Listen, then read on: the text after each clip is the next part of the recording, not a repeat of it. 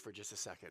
So I was driving by my grandmother's house in downtown Bremerton. That's where I was raised, in the project housing over there. And some of you might know where that is. And my grandmother was just like a half mile away. And she's, of course, been with Jesus for like a lot of years now. But we drove by her house, and it was just kind of like a little bit of an emotional moment for me. Because I remember the house, so it's still standing. It's just like a little shack. But honestly, it was probably like, I think I'm generous if I said 400 square feet. It's probably more like 300 square feet. I mean, literally in the bathroom, you couldn't use the bathroom without also using the sink at the same time. It was that type of a thing, But I remember, especially events like Christmas, and my entire family, like crowding into grandma's house. And I got 4 siblings, my aunts and my uncles. I don't know. There must have been 30 of us or 40 of us crammed into this little house. Like my brother-in-law said this past week, there wasn't enough room to change your mind in that house, and that is true. It was that small. But here's the deal. We were a family. And families do life together, don't they? And I was just kind of thinking about that again. Then I was thinking about us, you and me, and our online campus, and all of you who make up this family, and the call for us to do this thing we call life together, right? So in my biological family, like we're all different. I'm the tallest one in my family. My sister, she comes up to like here, So she might be 1 inch taller, but not much, And then in our family, just like in your families, right? We got different gifts and talents, and you're different than if you have a brother or sister, and all that. And just like that, in this family, this faith community called Gateway, just like every faith community, God brings his family together, and he gifts you, right, with certain talents and abilities and so on. And then as we live this thing out together as a family, like we're stronger for it, we're supporting one another in this thing called life. And I say that because I'm just so thankful for you. And I'm so thankful for what you're doing to move the cause of Jesus forward and focusing it on him. And then encouraging one another and exhorting one another. I don't care if you've been part of this community for this is your first Sunday here, or you've been here for a long time. Jesus brings us all together. And I'm so grateful and I'm so thankful for that. Within this community, we have different levels of biblical knowledge. Like there are some that are really could be considered scholars, I think. And there are people that I'll go to and I'll ask and I'll probe with. And then there's some of us, like we're brand new to the Bible, and our journey is young, and we're discovering things all the time. And really, I don't know that you ever get to the point where you're not discovering something new in the Bible. At least that's my experience, right? Even this morning, I was reading in 2 Chronicles chapter 13, and I thought, wow, that's amazing. I'm not going to tell you what it was sometime, but I was just taken back, and it really kind of led me in there, just reflecting again on this, what I thought was, for me, just this truth that was lifting off of the scriptures. So biblical knowledge, like we run at different levels, but what is our goal? What's our goal as a community as we gather here together? Because quite honestly, some of you will come, you go like, I really didn't learn much more of the Bible than what I learned when I came in. And I get that. That is true. But is that why we're here? Or do we gather to do life together and and to encourage one another? So when I teach, I attempt to bring biblical principles, biblical application to daily life. My goal for you each week, online and in person here, is the same goal that I approach the scriptures every day, and it's this: how does this change my life? How will this change my life today? Is it? Someone said it well, I think. Is the goal for you to be in the Bible more, for me to be in the Bible more, or for more of the Bible to be in me? And that's my goal. Like, how can I get more of the Bible, more of God's word in me? Because there's a truth, and I'm going to show it to you, and it's this: that behavior is a result of a worldview. So we just talked about worldview. So depending on what your worldview is, and we talk about biblical worldview, behavior is a result of a worldview. So when we look at the Bible, we can go like, okay, let's apply the Bible this way because I believe the Bible instructs me in how to live. That impacts our behavior. It is never the other way around. Your biblical worldview will impact what you do and how you do it, your mind, your thinking. So the question is, are we committed to applying God's word to our life, or do we just kind of set it aside? So let's talk about instruction manuals for just a moment, right?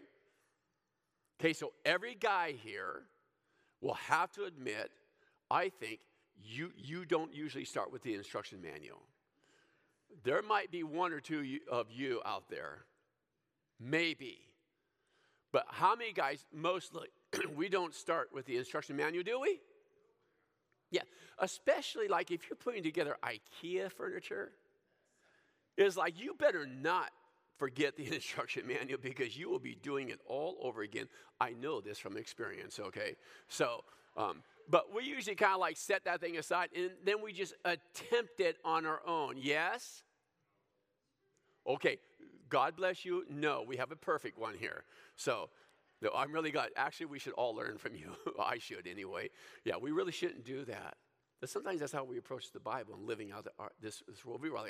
We'll kind of go to the Bible when we need it, but do we apply it to our daily life? So as we kind of dive into this brand new series called I Am, here's what we're going to be doing.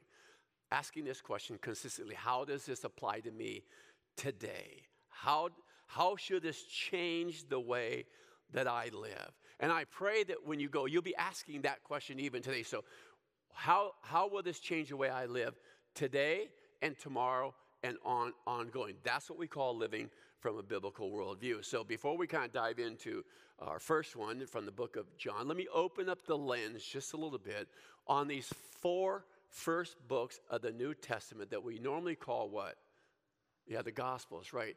Now, for some of you, you've been a Bible reader for a very, very long time. For others, you go, okay, I think I know the first 4 books of the Bible. That's okay. So Matthew, Mark, Luke, and John, typically known as the Gospels, right? It's where we learn about Jesus and we read about his life and so on. The first 3, Matthew, Mark, and Luke, are set into a category called the Synoptic Gospels. And this is why when you read Matthew, Mark, Luke, you're reading you go like, didn't I just read that? Well, yes, you did. Synoptic literally means together sight. Together sight. Someone described it this way. If like, God forbid, you're on the way home and you observe an auto accident and then 4 people give their stories, they're going to change a little bit, right? So there's going to be a little bit of nuance here depending on how you view it and so on. So you see a lot of that. I think more important is this. What was the focus of the gospel writers? So Matthew really writes towards a Jewish audience. So he has that in mind when he's writing, right? Mark, more towards a Roman audience. Luke, more towards the Gentile. And I love when I'm going through the book of Luke, more to a Gentile audience. And John cites his purpose for writing. And this is what he says in John chapter 20, verse 31. But these are written so that you may believe that Jesus is the Christ, the Son of God, and that by believing you may have life in his name. Here's the deal. Here's what John is driving, right? Life is found in Jesus. Period. You don't have to add to that, right? Life is found in Jesus. If you want to experience life, it's in Jesus. So what do you think is the most, probably the most well-known, I think, verse in John that people who commit to memory? John, 3:16. Can we say it? For God so loved the world that he gave his only begotten Son, that whosoever believeth in him should not perish, but have everlasting, everybody say it, life. Everlasting life. So John is seeking to strengthen second-generation believers and to correct false teaching that was beginning to circulate.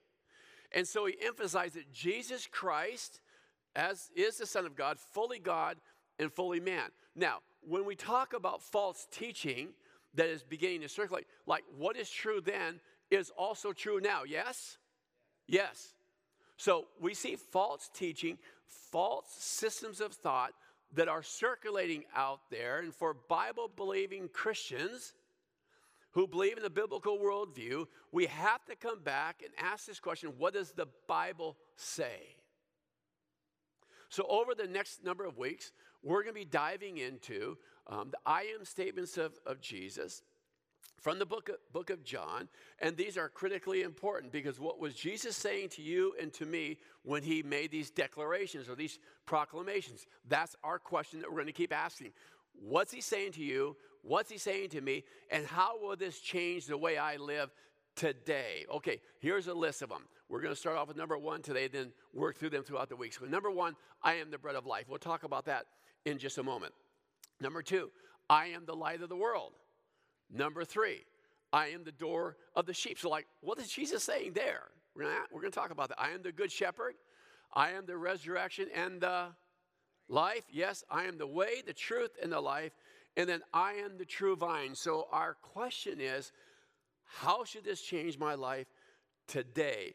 Each of these I am declarations help us understand the ministry of Jesus in the world.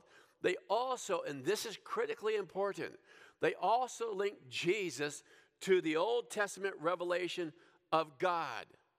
You remember that in Exodus chapter 3, verse 14, God said to Moses, what I am who I am.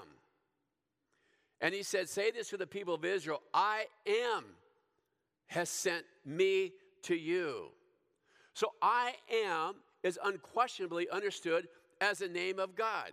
And so whenever Jesus made an I am statement, he was identifying himself as God.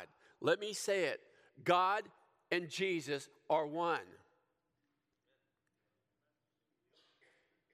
God, Jesus, the Holy Spirit, the person of the Holy Spirit, are one. Now, when Jesus declared this, he made a lot of people upset. Yeah, he made a lot of people mad.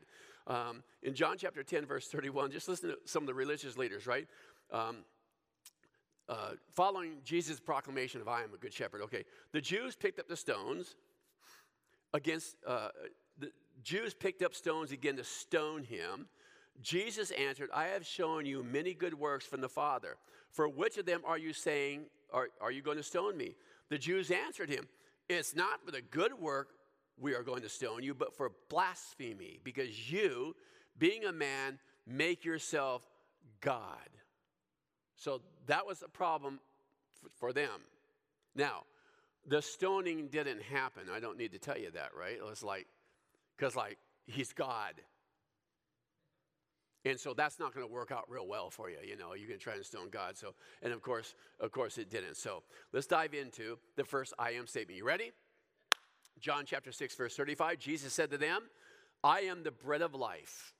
Whoever comes to me shall not hunger, and whoever believes in me shall never thirst. Now remember, we're asking this question. So how is this going to change my life or how I live? When Jesus makes his declaration, he says, I am the bread of life. Now, he makes this proclamation, this declaration, against a certain backdrop. And so he has their attention. People are being fed, and people are searching for food. We're going to see that in just a moment. A large crowd had gathered because they saw sick people being healed, and Jesus sees an opportunity here to teach them. So the Passover was at hand, so this large crowd gathers. And in John chapter 6, Jesus asks Philip a question. He says this, like, when these people where are we going to buy bread so these people may eat? Now, you got to get into the setting here. Put yourself in the moment. How many have ever been in a situation where you think maybe the leader or the small group leader or someone in your home was going to ask you, say, to pray?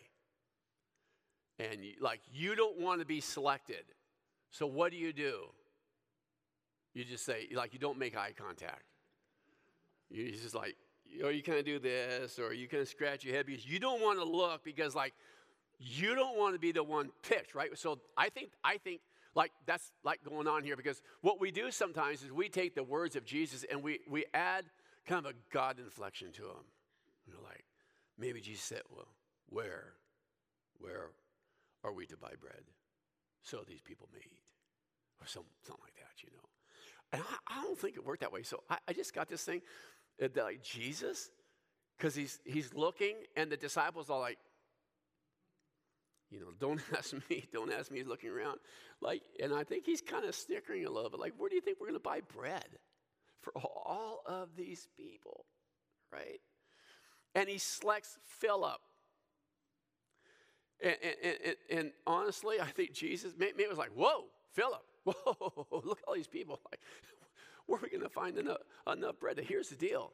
Like, if you read the scripture, Jesus knew what he was doing. Gil, really? Yeah, to test Philip, right? He knew. Philip responded like 200 denarii, you know, like worth of bread wouldn't even be enough. Now, if you had the NIV version, right, it says something like this, like it would take more like than half year's wage to buy enough bread for all these people. So now this is the backdrop of which Jesus is going to like introduce his first declaration. Like, it would take a half year's of salary to provide enough bread.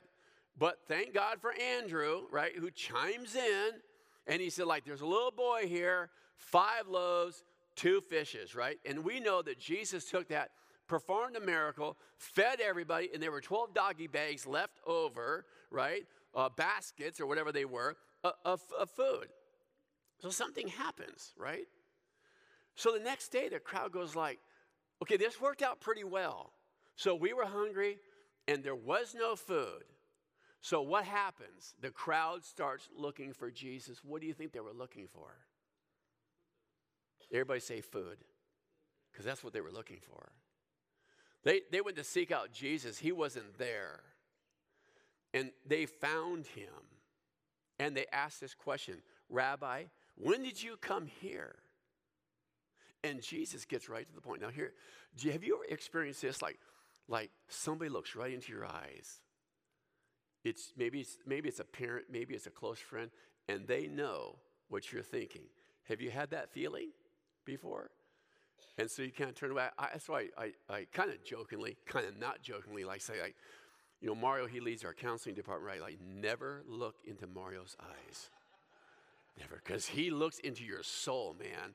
He gets you all figured out, you know, and stuff like that. So don't always keep your eyes down or keep your eyes, don't look into his eyes. So, like, that's what's going on here, right? And then Jesus responds to this crowd, and here's what he says. John 6:26, truly, truly, I say to you, you are seeking me, not because you saw signs, but because you ate your fill of loaves. In other words, the only reason you're following me is because I filled your stomach.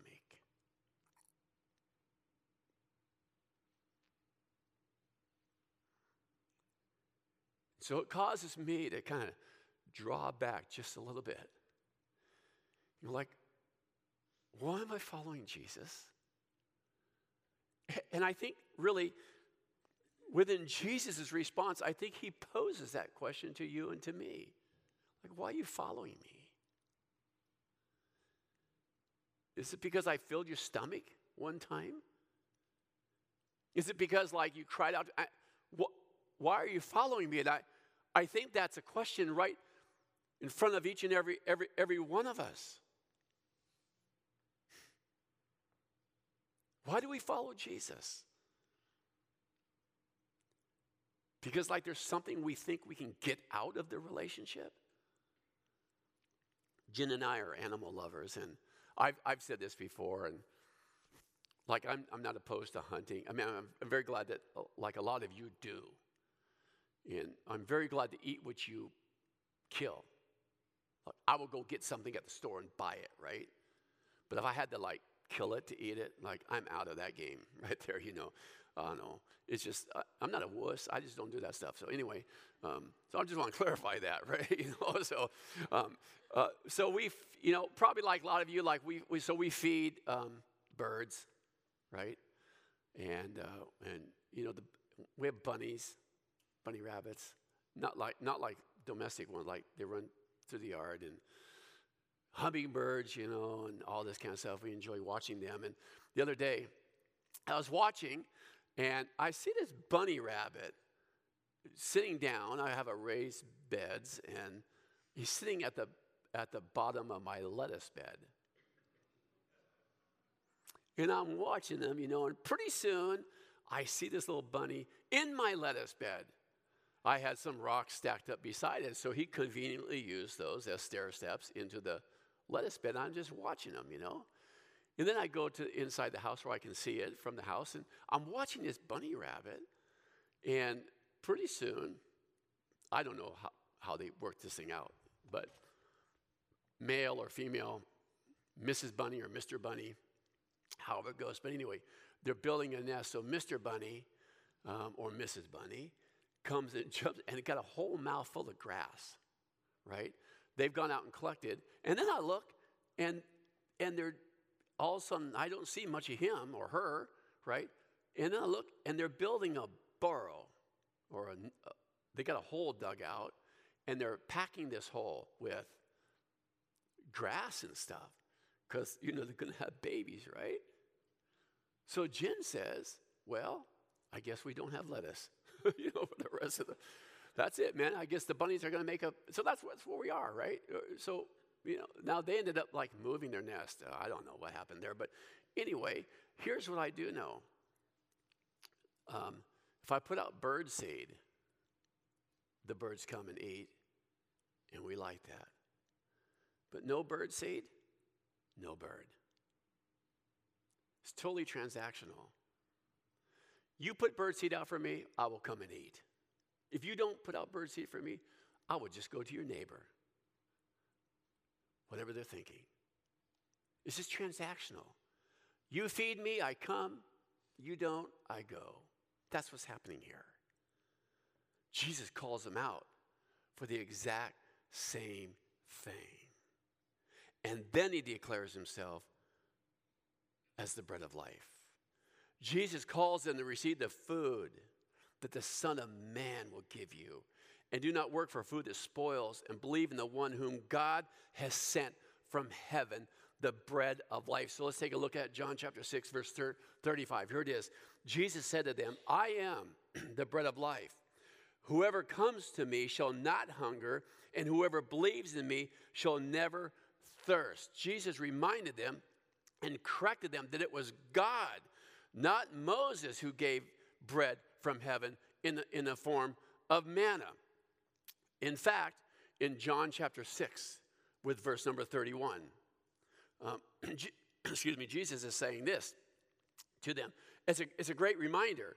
He says, Jesus answered them, truly, truly, I say to you, you are seeking me not because you saw signs, we just read that, but because you ate your fill of the loaves.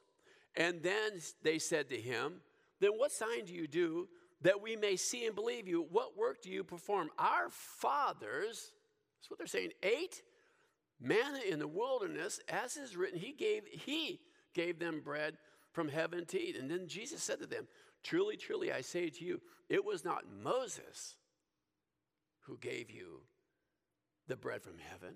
Who was it? It was God. For the bread of God is he who comes down from heaven and gives life to this world. And they said, sir, give us this bread always. And Jesus said, I am the bread of life. Whoever comes to me shall not hunger, and whoever believes in me shall never, ever thirst. Honestly, last week, you're going to think this is kind of cheesy. But it's a true story, by the way. So I'm thinking about today, this morning, last Sunday afternoon, and doing some reading and some studying on the whole topic of Jesus being bread of life. And honestly, I had said to Jen, let's go in and make bread. So we were actually baking bread. And I didn't even tie the two together. I started chuckling and said, you know what, we are baking bread. And I'm kind of reading about bread and the bread of life here. How weird is that? Here's what happened. So the bread comes out of the oven. What do you do when hot bread comes out of the oven? Well, of course, you get a knife, right? And you get butter. Yes, and you eat it, and that's what or at least that's what I did, ate my fill, the bread of life. What do you consume? I want to give you 3 quick lessons here as we wrap up on that I think come out of this, and you write them down, grab your phone, put them in your phone, because I think they're really good lessons. Here it is. Number 1, it's easy to focus on the temporal over the eternal. It's so easy to fall into this trap of what temporarily satisfies me over the eternal. So most of you had breakfast, or it's 11:30 almost, so most of you had breakfast or something, right? So like what you ate is running out. But I bet some of us, like we've had that meal where we go, like I am never going to eat another meal again in my life, right? You've said that, I've said that, like I'm never going to eat baked bread again. I am so full, but it wears out. It wears off, and pretty soon you're hungry again. Well, lesson number 1 is like it's easy to focus on the temporal over the eternal in life. Those things that life offers you over what is eternal, what Jesus says. So that's why he says, I am the bread of life. And you partake of me, you'll never go hungry again, and you'll never thirst again. So the question is, what is it that we're focusing in on? Things others say that you need in life? Or are we living this life content because we have found true life in Jesus? Number 2, here it is. True bread from heaven sent by God is Jesus. So remember that, right? We know that. True bread sent from heaven by God is Jesus. Number 2, it's possible to be full but not satisfied. Well, like, what do you mean? Okay, well, here's what I mean. Have you ever eaten something and when you're done, you go like, oh, blah. Like you ate the whole gallon of ice cream, right, on your own, right? You did that. And you feel full, but like you feel sick at the same time, Movie popcorn. You ate the whole thing, but you didn't feel satisfied at the end. You're full, but you didn't feel satisfied because there's a lot of cheap meals out there, right? And they don't offer satisfaction. You're full, so we can settle for a cheap substitute that can momentarily fill our stomachs, but not provide us true and lasting satisfaction. And that's what some of these things can do. So Jesus calls us away from those things that might fill us up, but it's not really satisfaction. Satisfaction is only found in a life with Jesus. Manna was good and it was useful in the Old Testament, but it was gone. Jesus, the bread of life, is God's full provision for people in their whole existence. Chapter 6, verse 33 of John, for the bread of God is he who comes down from heaven and gives life to the world. Third lesson is this: Jesus is the only source for our salvation and satisfaction. If you're looking anywhere else, you will never find life and satisfaction. Never. Jesus is our only source. So, final questions, and then we're going to pray. Number 1 is this: do you know him today, the bread of life? Remember, we got to ask the question, how would this change me? For some of you, maybe you are online for the very first time. You just happened online at Gateway, and you've never committed your life to Jesus. Do you know him as the bread of life? Or in person, maybe you're sitting here and you've never committed your life to him. Number 2, do you find yourself seeking fulfillment outside of Jesus? There's a lot of things that are trying to pull you away from satisfaction in Jesus, stuff in life. And maybe even right now in this moment, the Holy Spirit who is in you is speaking to you right now. You got to pull away from that, because you're seeking satisfaction in something that is not going to last. You need to come back and focus on Jesus. And then thirdly, has your life changed as a result? Do you live contented? Do you live satisfied in him? You know what? How many have been tempted, right? How many have ever sensed this draw away to stuff? We're all going to probably raise our hand, right? I'm there.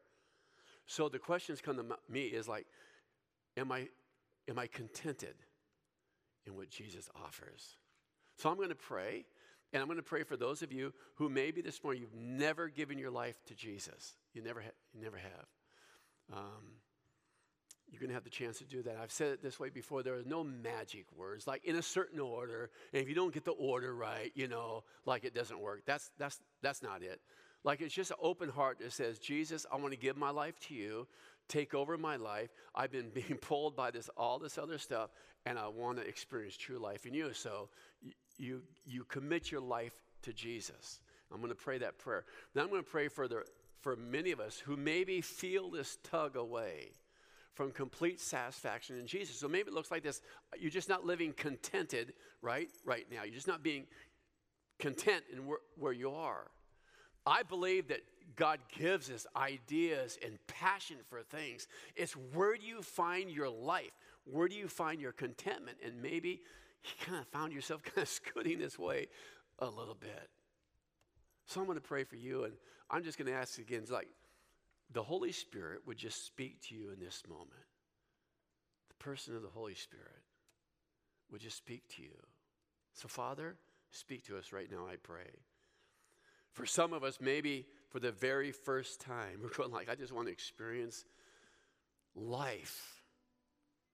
And Jesus, in this moment, we're just opening up our heart and we're giving our life to you. I'm asking you to forgive and to cleanse and make us brand new people as we commit our life to you.